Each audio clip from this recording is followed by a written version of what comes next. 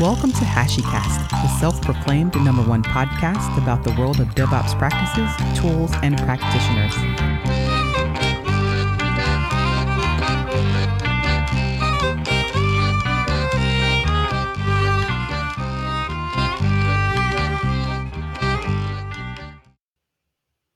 Hello, everyone. Welcome to another episode of HashiCast. Today we have Tamika Reed, founder of Women in Linux. Hey everybody, how are you doing? And how are you doing? I'm okay. I'm glad you on here, looking all cute and stuff, even though nobody can see you. I know, right? This is blasphemy. I don't know if they're ready for us to be on a podcast together. I broke away from my nap. You know, when you get older, you have to have a nap. But I mean, I didn't go to bed till like 4:30 this morning, and then That's normal for you. and then I got back up and I was ready to rock at 8, and then I've been up. So then I had a late breakfast. But this is what I do. Superhuman Tamika that never sleeps. Before we get into formal questions, I got to tell everybody why I put you on here as my first. So this is my very first HashiCast person. And the reason that I chose her is because right after she first met me, she took it upon herself to fuss at me like a mama and make me apply for my first job at HashiCorp. And so if she'd never done that because I was too scared, I wouldn't be here in the first place. So thank you. And you can thank the universe because there were several people involved that I had met over time that gave me the push to expand my exposure to other people. So you can thank the universe. You can also thank Dee, because without her, we wouldn't have Women in Linux.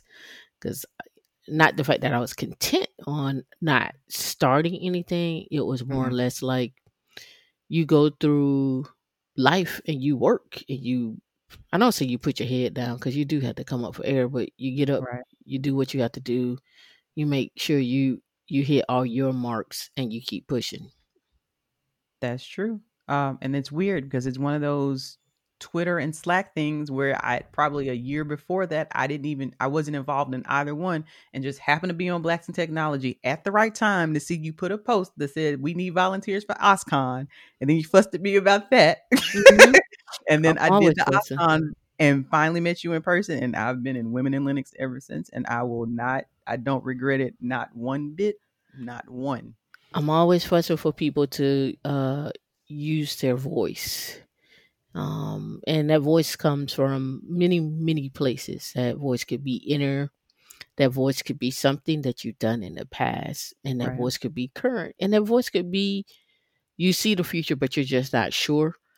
And so it takes you putting that out there, putting it into the universe and saying, hey, let me at least give it a shot. And you just never know what could happen. It could backfire and blow up in your face, but you wouldn't know till you try it. That's true. What made you want to create Women in Linux in the first place? I started out teaching Dion, who's my co-founder, by the way. I started with her because she was real good. She's real good at processes and procedures. Mm-hmm. And anybody who knows anything about just tech and Linux and anything, even if you look at automation, process and procedures go hand in hand. It's just like, like you can't do one without the other. And if you try, you're going a long way around to do it. Mm-hmm. So I said, you know what? I think you'll be good at project management, but I also think you'll be good at learning Linux. I said, well, let's try it. And so, I cracked open my laptop. I'm old school. And if you've been to any of my classes, there are no GUI. There's just no graphical user interface. It just doesn't exist for me. I don't even know what things look like anymore from a GUI perspective because I'm never there. And I started showing her Vim, and how to write a file, how to print, how to echo, how to CD, LS, explaining permissions, like, you know, regular things Linux users do. And she fell asleep and started drooling on my shoulder. And I was like, it can't be that boring. This is exciting. And she was like, well, what is this? Why is it? And, I'm really monochrome. I don't need the fancy background. Right. It was a black background with white text. Keep it And simple. real. Oh no. Keep it simple. I came to do what I need to do, and I'm doing it, and I'm out. I don't, I'm real simple. And so I showed her that. She fell asleep. We went back again the next day, and she's like, well, maybe you should, I said, well, one of the things I wanted to do was teach other women about getting into tech from an infrastructure perspective, and Linux being the foundation of that. She's like, well, we could start a nonprofit. And I was like, oh, how you do that? So she looked online, and then within a month we had a nonprofit. Got some articles, found some board members, people that we were connected with, and started from there. And that's how we became Women in Linux. It used to we was like, well, we used to have meetups. Like we started meetup, and it would just be me and her on the meetups, and so I would just walk through what I would have done. Mm-hmm. And then we just started advertising and broadcasting, and that led uh, me into speaking at conferences. Had never spoken at a conference before. Applied to speak. OSCON was my first one. Um, Went on, and Hashi International.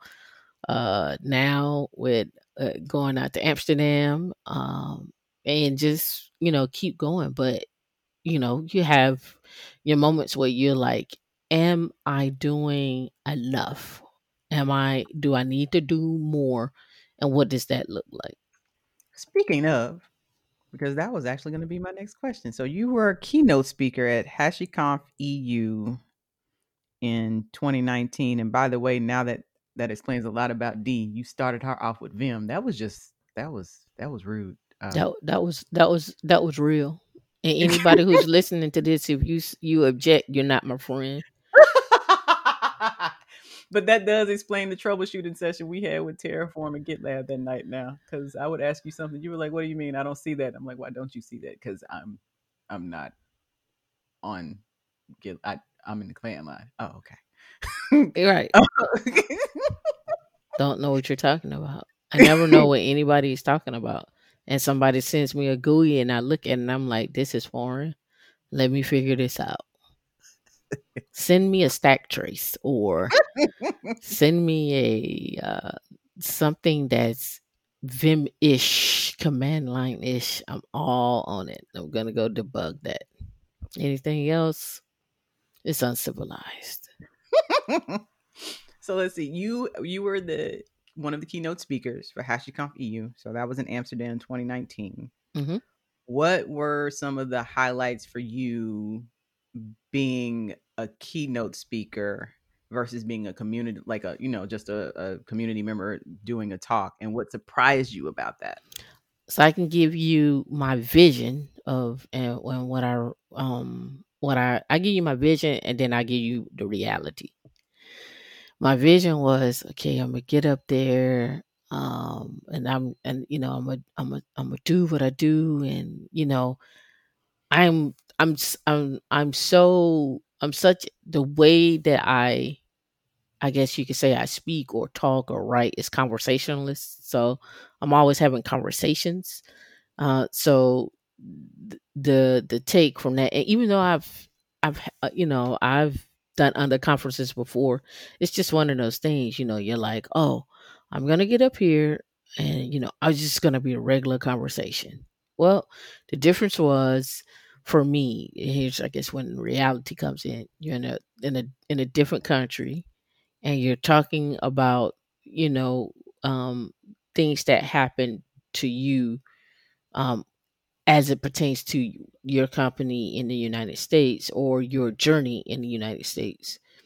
The other one was I couldn't wear my big earrings, because they're like it's gonna hit up against the mic. So I had to go out without my earrings.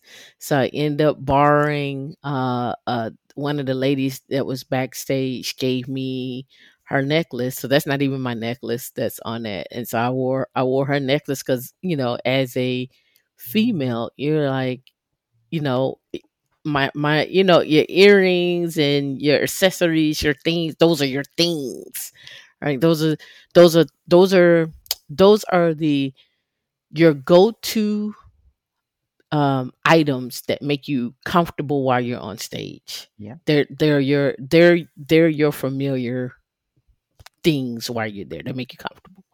So I was like, man, I'm wearing somebody else stuff. Like I felt like Jay-Z. I'm wearing somebody else Jane. So and then the other part of that was I didn't know how people were going to receive, because this happens often. People hear, hey, this is Women in Linux or Black Girls Who Code or whatever name nonprofit, and the first thing that comes to people's mind all the time is that you're going to talk about diversity. Yeah. And I never forget, it was a guy that was sitting in the front row. I never forget, he was sitting in the front row. And uh I got introduced, and then after I got introduced, I think he gave me about a good 3 to 5 minutes, right? And I just was just explaining, who we are, and I'm like, okay, but we're not here for that. And so I start getting into the talk, and as I was getting into the talk, he got up and started to walk out, but then the screen changed, and then that's when he looked at the screen like, oh, well, maybe this not a diversity talk. And it cracks me up because the other part of that is diversity is everywhere. And I look at diversity as like diversity in education, diversity in how people learn, diversity in how people retain information, diversity in how you disseminate information to people.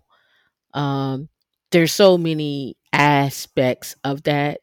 And and what's really crazy is it's even diversity in your teams. Like, some people are early morning risers, some people are not, some people are hands on, some people need all the documentation, some people like leave me alone and I'll figure it out. And so for me, when I hear the word diversity, I don't immediately think about what the stigma of diversity is. I immediately think about, well, one, let me get a person a chance, and then two, let me see uh, the talk. So for me, the experience was different in the case point. After I did the talk, um, some people came up to me, and some were women, or and were like, I'm so glad you did the talk, because I surely thought you were gonna talk about how we need more women in tech. Huh. And I was like, in my head, not to shun anyone, well, I don't even think that's what it said on the program. In my head, right? And and you know, that's what happens. That's the experience that I get just traveling and doing different talks. So whenever I give a talk, I try to make sure the talk is technical, because I'm just a technical person. Right. But I also try to make sure that the talk is diverse enough where people who learn a certain way, they get it. People who hear things certain ways, they get it. And people who um, have never seen it before at least understand it and start to learn how you learn. So I try to incorporate that. So for me to do a talk, it takes some time, because I'm incorporating different features into that talk, because I want to make sure that I reach at least 90% of the audience. I may not get 100, but at least want to get 90% of that audience and be able to give references to what I'm saying and why I'm saying it. Right. So that was my experience. I I'm gonna. I hope I get to do that when the whole pandemic thing is over, and experience that. What I tend to get, because I still, and I'm more comfortable with, because I know what it was like when I started in this particular field, was I still tend to do more open source or beginner friendly talks, because I just did one last week. Well, no, I did one during the HashiConf that we just had, and literally someone caught me in the middle of speaking where I said documentation counts, and he caught me right in the middle of docu.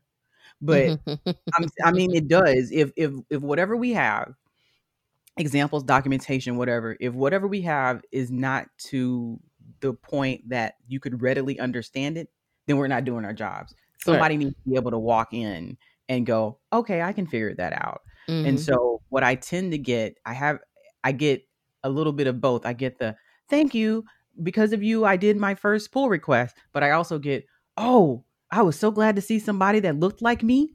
Mm-hmm. And Mm-hmm. so I get that one more than anything, but I'm curious to see what happens when I start getting the, "Oh, you're not here to do a diversity talk. Oh, okay. I'm sorry about that." Well, I mean, if you read the program, you would know that Right. that's what we're And here for. the other part of that is the ownership on on not just you and I, but everyone else, to enable others to do talks.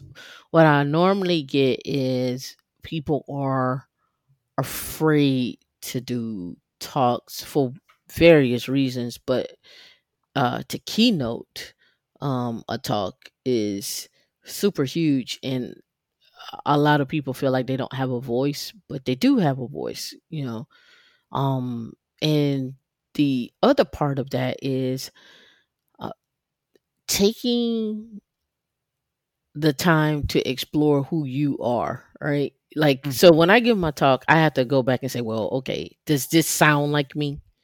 Does yeah. this Is this really my voice? Right. So finding your voice in your talks, writing books. I've been asked to write books, and I'm like, man, what does that really look like for me to write a book?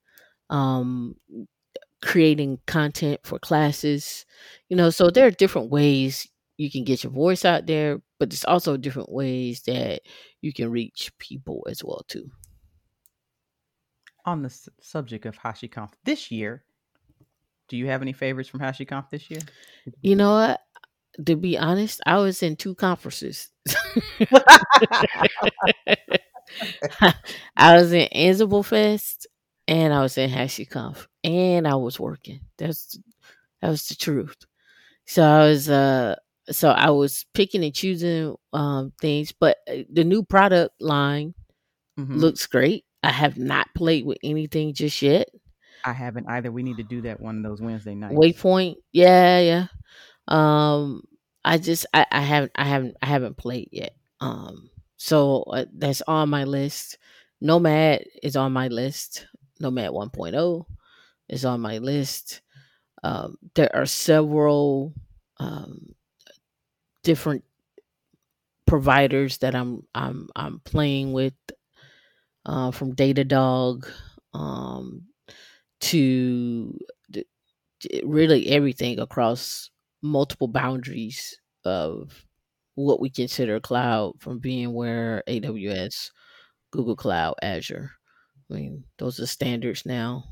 Um, but then there's also Nutanix, right? And what does that look like, and how, what I'm saying? So um when something new comes out, you want to play with it.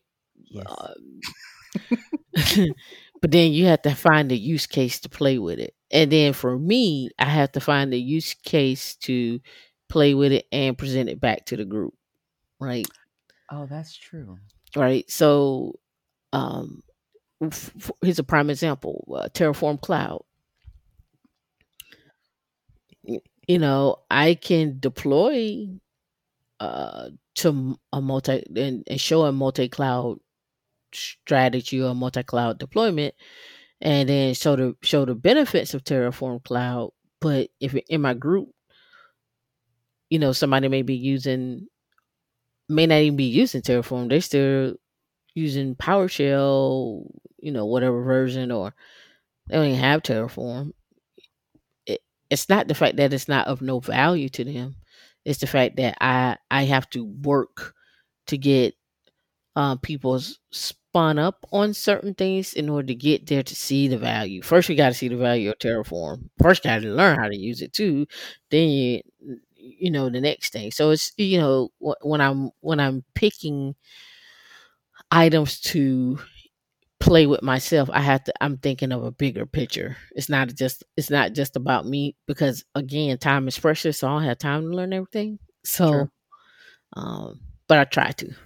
I think my biggest thing was 0.14 has concise diff, and I made a horrible, horrible joke in the recap episode we did at HashiCorp, because I was like, look, I like concise diff because if you're not careful, you have so much verbose output. You could have some really good reading when you go to the bathroom. And somebody gave me this look, and I was like, "What?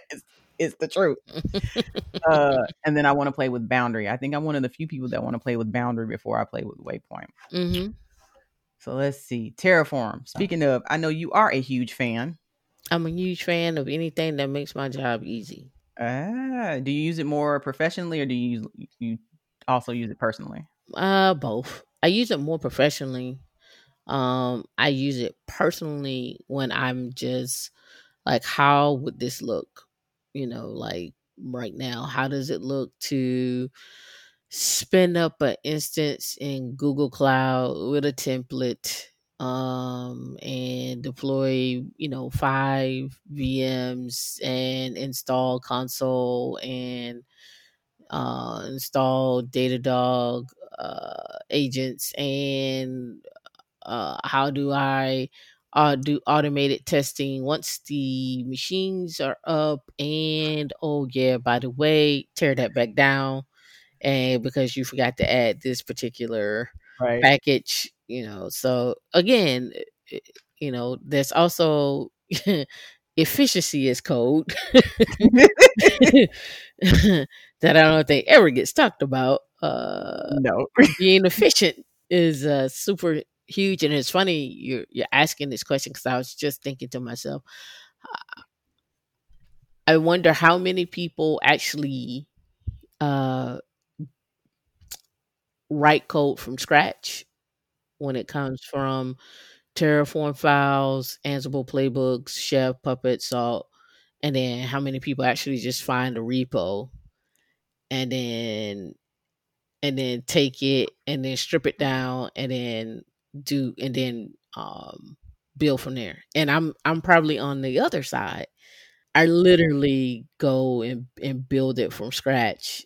And that may be a downfall, because I take the time to figure out the how and the why, and then of course somebody is probably had that trial and tribulation, but Mhm. my number one thought process and issue is, I don't want to learn the way someone Else learn. learned it. I want to learn it and understand it for myself. So if I get into trouble, I can back out and say, oh, that step failed. Oh, I understand why that step failed. And I guess you could also say the same way, if you know how to read, you should just read it. That argument can be made. But again, that may be the purest Vim person in me. I don't know. Maybe, Darn Vim people. hey, you love it. Look, I'm happy as long as I know how to get out of something.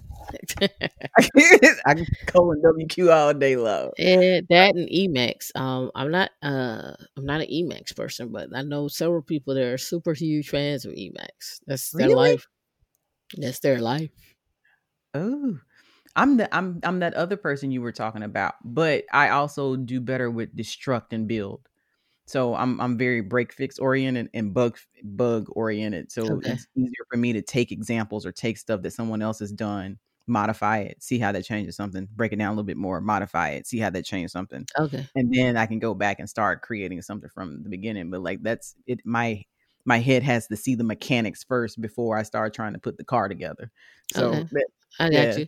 So basically what you're saying is um I could give you the Porsche all kitted out. You'll drive it, see how you like it, come back and change what you don't like about it. Yep. It's still a Porsche. It's still that car, that ride, but you had to customize it, you had to touch it, you had to feel it in its entirety, in its Yep. wholeness first, and then do it. And I am like, give me the tires and let me pick out some rims, and then let me build from there. Let me build it up from there. No, I don't want that 416 horsepower. Give me the 500 to 1,000 horsepower. I want to hear everything. I don't want to feel everything now. I don't want to feel all the bumps in the road. That's not what I'm looking for. But I am looking to hit the gas and clack, clack, clack, clack, clack, clack, clack, clack. I am looking for that. So that's me. All right. So I just need to let you build stuff, and I'm your efficiency expert with D. Right. That sounds good. Okay, Right. that works. Right. I build, and I think that's a create. I think, and me and D have this conversation all the time too. When I think for me, infrastructure is like music. Like you build upon and you layer and you layer and you layer. So you could tie that into art, where you have that, you have it the first time, right? You build it and you go back and you come back and I do this often. I'm like, why in the world did I do that when I could have just did this? I could save myself 4 lines, man, all that work getting that, but at least it's knowing you can do it. So let me take this out and put this in. See, still works the same way. All right. Yeah.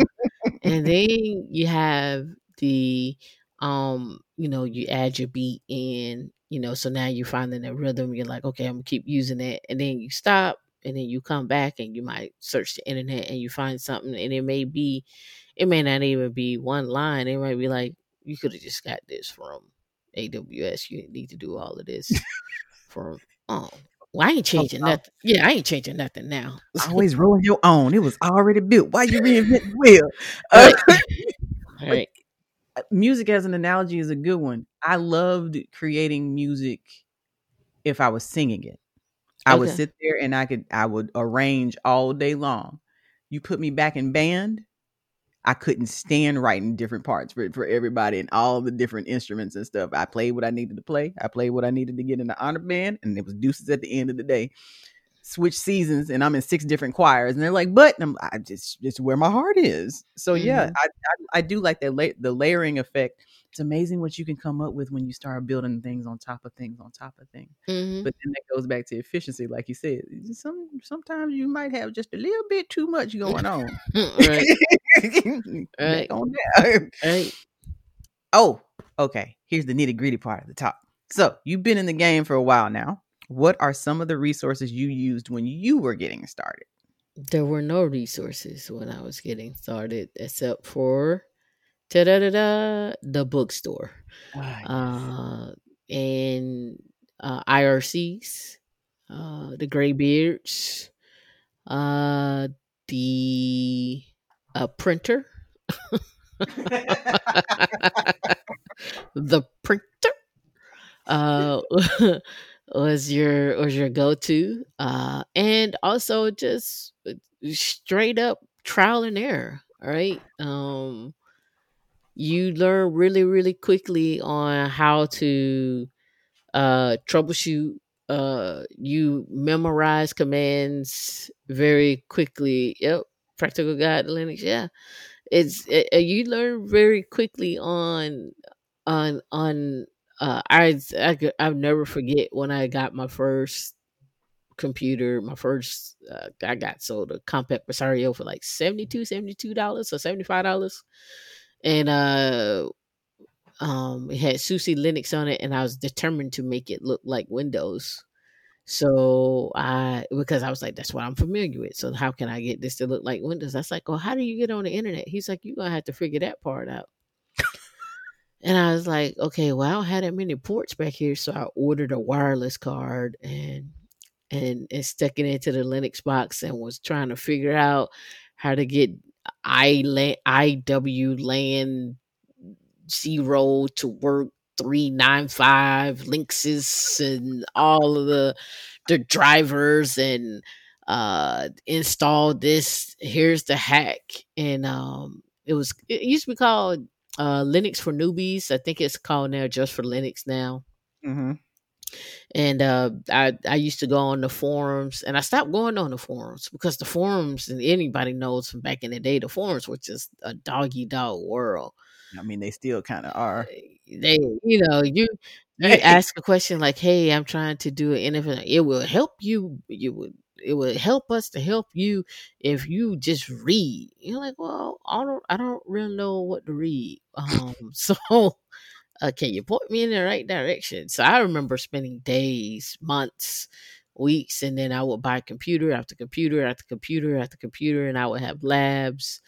I had Cisco routers. I had 5 Cisco routers and 5 Cisco switches.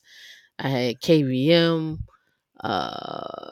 KVM boxes. I had multiple wireless access points. I had my own setup, multiple laptops, gaming laptops, the whole nine. I had everything, and I would hack. That was my learning. So when people talk about, have you ever, had to set up, a school, and you're like, yeah.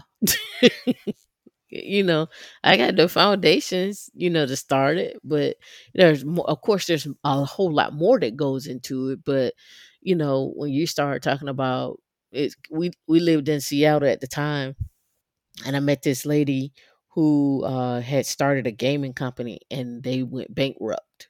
Oh. And so they had had all these computers in storage. And she said, "Can you come by and get them?" So I had the little small, not half heights, but the little small mini computers Mm-hmm. that used to be packed out. I bought like, I bought 10 of those. And then I bought countless monitors, countless KVM cables, and the whole nine, printers, HP. I think everybody had a HP. Was it Link DeskJet 720 or something, Jet right? Jet? Yeah, DeskJet 1195. I think everybody that has had that particular printer.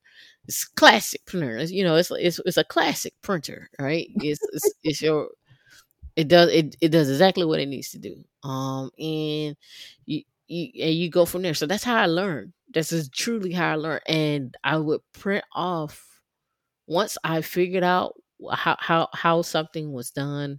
I would Mm-hmm. take it and I'll put it into a Word doc, and then I would print it off, and And then put it in a put it in the binder, put it in a 3-hole binder, and tab it and label. It's almost like having a trapper keeper all over again Yep. with notes. Post-it notes sticking out everywhere. Yeah. Yep. Well, how you do Oh, that? But you learned so shoot. much. So when people are like, "Well, how are you able to flow through the command line without looking these things up?" After you bumped your head a lot of times, you just remember like, "Oh, let me put this in the syscontrol.conf, and oh, let me go over here and do this. Oh, by the way, oh, that Terraform file needs to look like this and needs to look, okay, boom.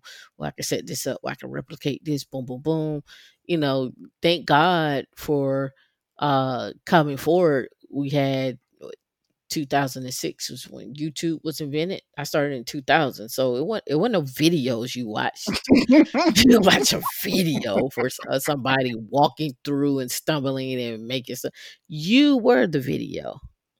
Yeah, that's true. Let me see. Mine was you started out with a compact. I started out with a Tandy. I had a Tandy too. Yeah, started out with a Tandy. My mom made me pay for my own line for dial up. And then I didn't have enough money to pay for the install. So I looked up all the instructions on how to go outside and rewire my own line. So I finally had my own line and paid for it that way. But then I got known for being nice. Being nice helps people out there in podcast world. Being nice helps because when people figure out that you won't swindle them when they ask you to fix their computer, they'll start bringing you stuff. And if they can't do anything with it, they'll give it to you. And so I ended up having stacks of computers and stuff that I would fix and donate and that kind of thing. And then I found out that if I worked for the government or if I worked for a company that worked in IT, everything that they didn't want, they would ask me if I wanted it. I had servers, drives, KVM switches, Mhm. 5 routers running DDWRT. And so all that to say, I agree with you. And Linux is the mother of all search teachers because if you don't know it, you either gonna find a book to find it, and when Alta Vista came around, you were on Alta Vista trying to go on there and look for it. Yeah, Alta Vista and what's the not Earthlink, but no, what's the other Netscape? Netscape, and then what? Ask Jeeves. Yep, Ask Jeeves. Ask Jeeves. I always Oh, looked at them as spam. Sorry, Ask Jeeves. it's Sorry. so rude. Since we're talking about where we started, how do you continue to learn? Like I know you say you research a lot of stuff, but like personally and professionally, how do you stay on top of things?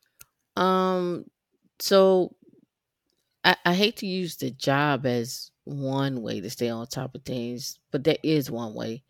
But the other way is I am a big watcher of YouTube and um attending conferences just to see Mhm, what people are doing, attending labs, podcasts, Bright Talk, you name it. I'm looking at it. What's going on with edge computing? How does that look? How does that look from an admin's perspective? How does that look from a developer's perspective? How does that look from a company perspective? What are the implications here? um where are we going? So it's all about, again, what does that look like, and then being able to read about it and break down the different areas about whatever that may be. So going back to edge computing, it would be okay, well, we have IoT devices and we can do machine learning at the edge. Okay, what does that mean? There's some infrastructure there. There's some PIC controllers possibly there on these devices. There's some embedded Linux or some knockdown version of strip version of the kernel to do what it need to do. What does that mean? How things being controlled, what goes in the register, what's not going, those things go through my mind. mhm, And when I'm looking at that, I'm like, what does that mean for me as an admin? How can I take that information and disseminate that to my group? How can I tell people who are coming up that are looking to get into tech where they can have an edge to get into tech? Um, you don't necessarily have to go the route of, I'm gonna be a marketer, I'm gonna be a developer, I'm gonna mhm, do, hey, check this out, attend this conference, talk to these people, see how you feel, mhm, and then understand that you don't have to have everything up front.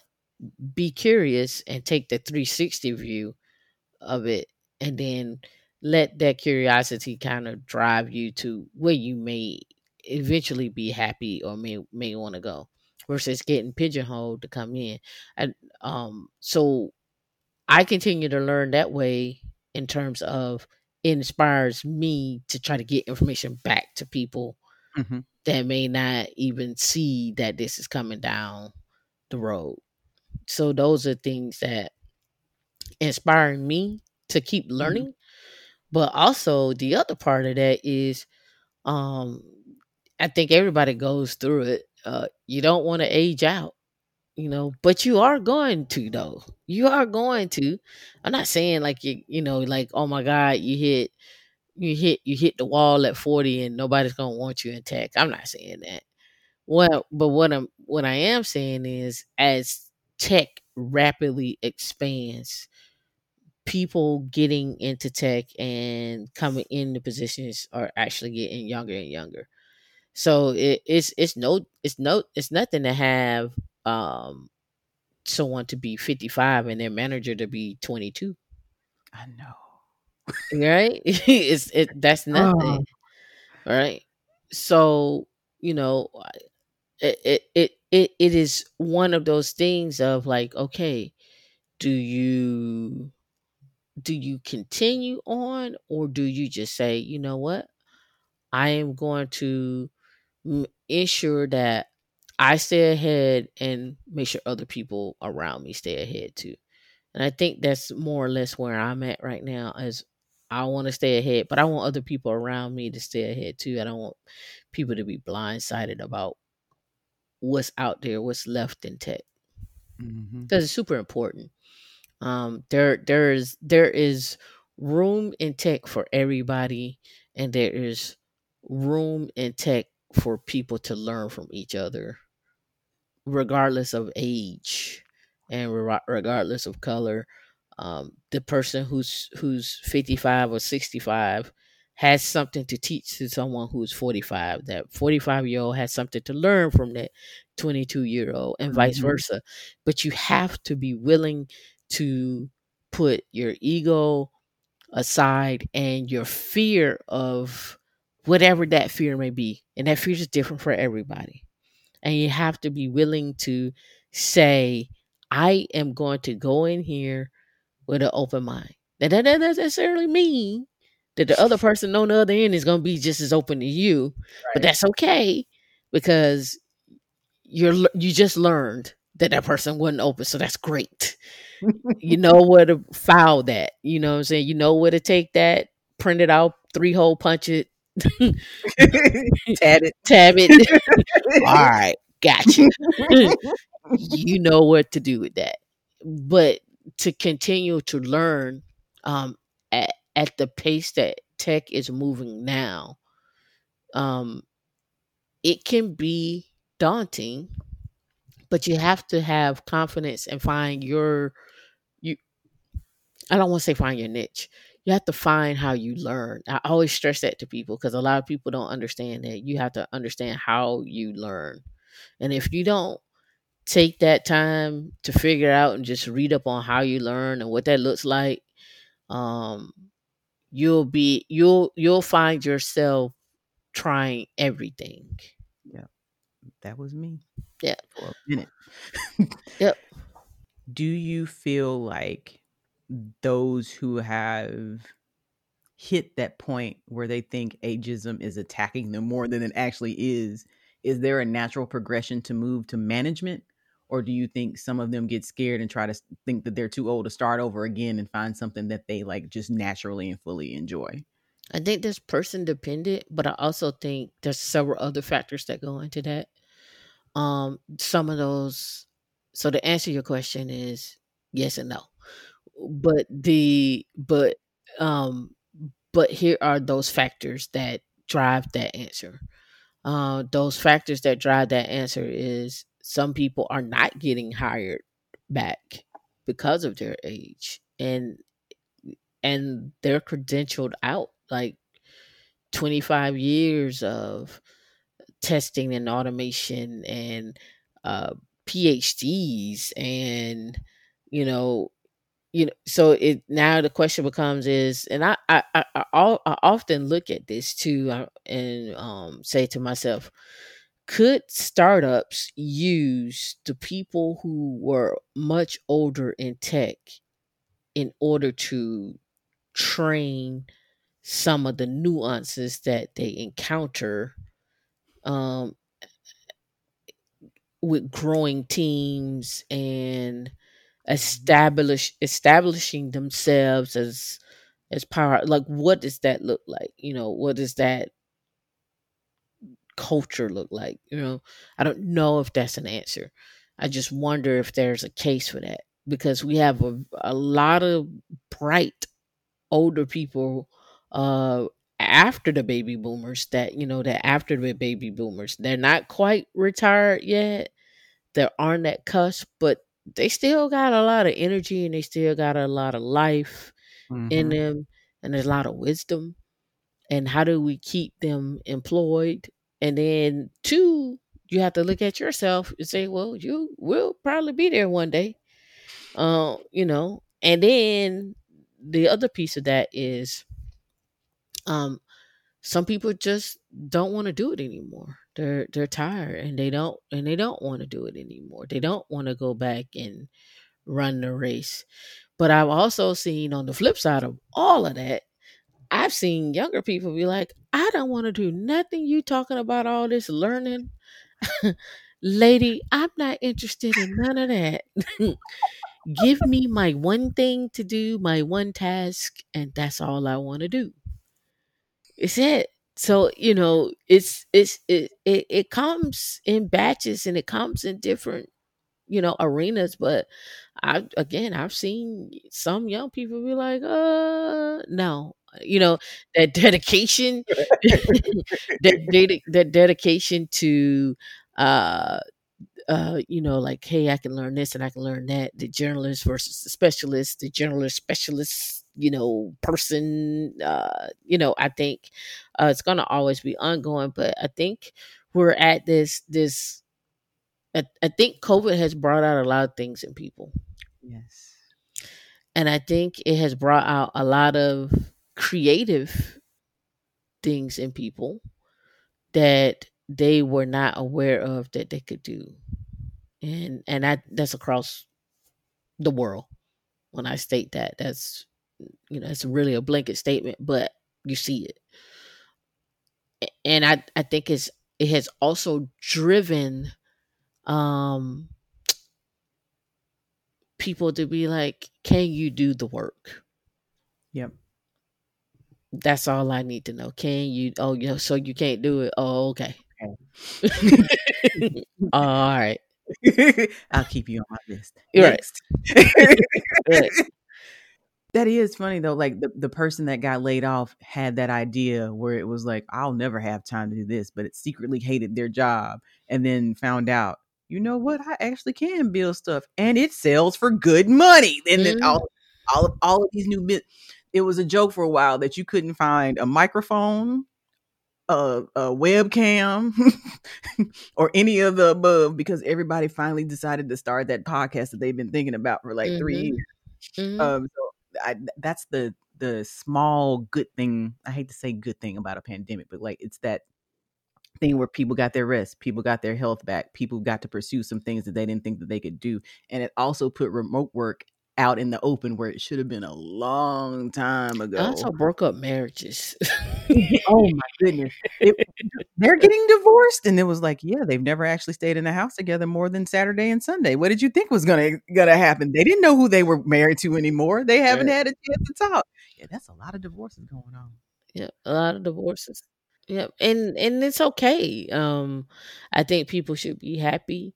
I also think that this is a great time to find out that niche, that Mhm. thing. And I get accused of this a lot. Like, hey, your time is precious, and so don't waste your time with trying to focus on building wealth and generational wealth and doing this. Focus on, being, uh you know being happy with where you are. And I'm like, I don't know really what that means with where you are. I don't that conversation comes up. I always, and it's a poor cliche, I'm sure someone's gonna leave comments and say something about it, but no one ever tells Elon Musk or or Jeff to stop, or Tim to stop. They don't say, well, no, he's got enough money, he doesn't need it. Anymore. Uh, you know, uh, let me just get. Can I get a cut? I just want to cut. I just want to Do cut. you really need that 13th corner property? I mean, come on. I just want to cut. That's all. Sign me up, coach. I'm wondering if that's somehow how we're raised though. I'm big on the generational wealth. Like people like, why do you keep trying to buy that particular house? Because it was in my family and this is the only family I'll ever have. And if I don't do it, who will? Mm, So that's big on me. And then the whole getting into stocks thing was something I didn't grow up because my parents are older. I mm. never knew that that was a thing. And then I found out about it and I was like, oh, the things, Wall Street, woo. Yeah, and I do talk about that. So I do talk about that in Women in Linux and Bit and everywhere. In terms of being able to make your money in tech and make your money make money from you. So whether Mhm. it is stocks or buying property or group economics or taking your tech skills and building out a tech company or getting with someone and being a consultant or it's the list goes on um to do that. But I mean, again, self-preservation is important as well too. You got to be healthy with as well. But I like to be healthy and cared for. So pampering and having my drinks and whatever that looks like, I require the finer things of life sometimes. So uh that could look like a lot of things, just saying. But I think we're owed that, right? And Right. again, that may be an elitist mindset. But if you work hard, you play hard, you're giving back, you're doing this, you're doing that. Why not have your fun? And Yep.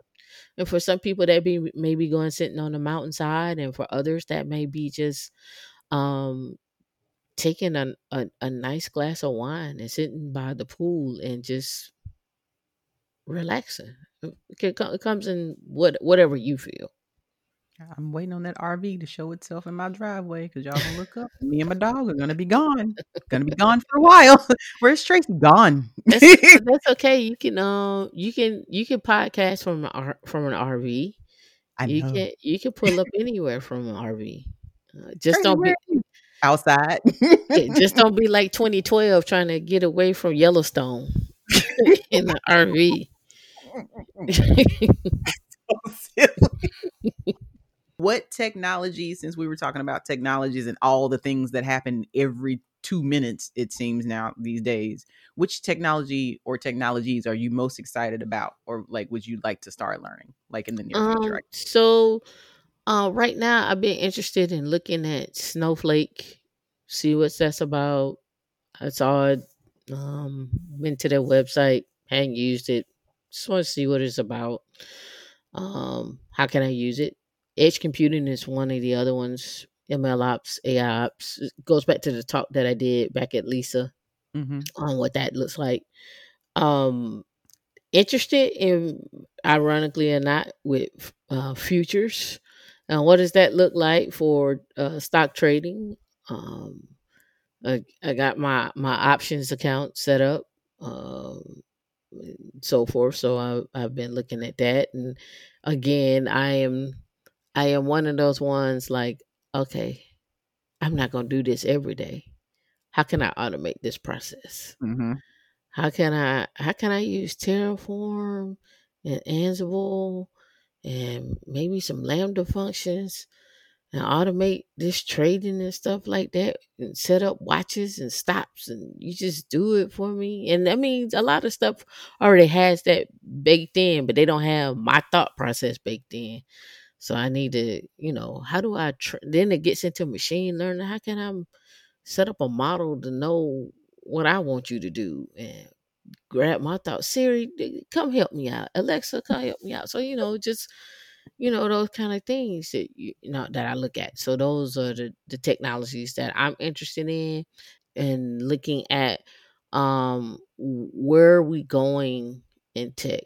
What is our next thing? Um, what is our next? But since we're in a COVID world, we're getting data thrown at us and ads thrown at us constantly. I mean, Mm-hmm. it's not a day that don't go by that we don't see buy this, buy that, or shop here, shop there, or this person in politics and that person in politics. So our day to day has changed, and so Mm-hmm. that's going to shape a lot of things. For me, I try not to watch as much. I watch movies on my TV versus the news. I watch the news on YouTube. So I watch the news on Twitter. I watch the news on YouTube. So my mom gets on me. If I ever want to know what's going on in the world, I just sit there and talk to my mom for 30 minutes, and I'm all caught up because Did she's. you? No, no, ma'am, I did not. Hmm. Tell you. Okay, yes, ma'am. Hmm. I'm like, it's been all over the news for 2 weeks. Mm, never knew. Oh, y'all don't look at nothing. Like, Nope. nope. I would stay same. So let's see. If you could be any song, and it could be a 2020 song if you want. It could Hmm. be a song about the pandemic. But if you could be any song right now, what song would it be? What best describes you? Uh, I don't know what best song best describes me because I haven't listened to the radio, and I have Sirius Radio. I have the app and the whole nine. And I have not listened to what's the latest and greatest out there right now. So I can give you what I do when I get in the car and it's just me getting out and want to just go for a ride and see, as I call it, people being COVIDy. Um, that's what I call it. What song is that? I have several. So when I'm riding, I feel like I have my seasons. So I'm listening to Mary J. Blige, "My Life," Mm, mm, mm-hmm, right, mm-hmm, and mm-hmm. then I'll switch it up and I'll go put on I'll listen to Whitney Houston, and then I'll go from Whitney Houston over to trap. Trap saves lives. Yeah. Yeah, and I'll do that, and then I'll come back, and then when I'm feeling like I wanna go back old school, I come back to, like, Angela Winbush. Yes. Yeah, and then I'm going after that, I mean, listening to some Isley Brothers because that's just a natural progression. Angela Winbush and the Isley Brothers, like, they just kinda go hand in hand, and then some Luther and some old, Thriller. Michael Jackson. I go over there. And then when I'm really, really feeling new, and this is all in one ride. This is my ride. This is my ride. And then when I want to hear something new, I may throw on LMA with Usher, or again, Young Jeezy. Um, I'm from Atlanta, so Yeah, I know. we're going. I remember. Yeah, you would. Yeah, he's a Yeah, fan. yeah. Okay. So we're all about, nuck if you buck. We're about that life, as they're like. You in the car listening to Nuck If You Buck, and it is giving me light right We now. are we as we like to say, we are about that life right now. Like they Oh, say, try me if you like, try me if you want to.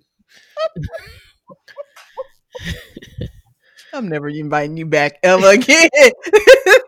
Let's Hey, see.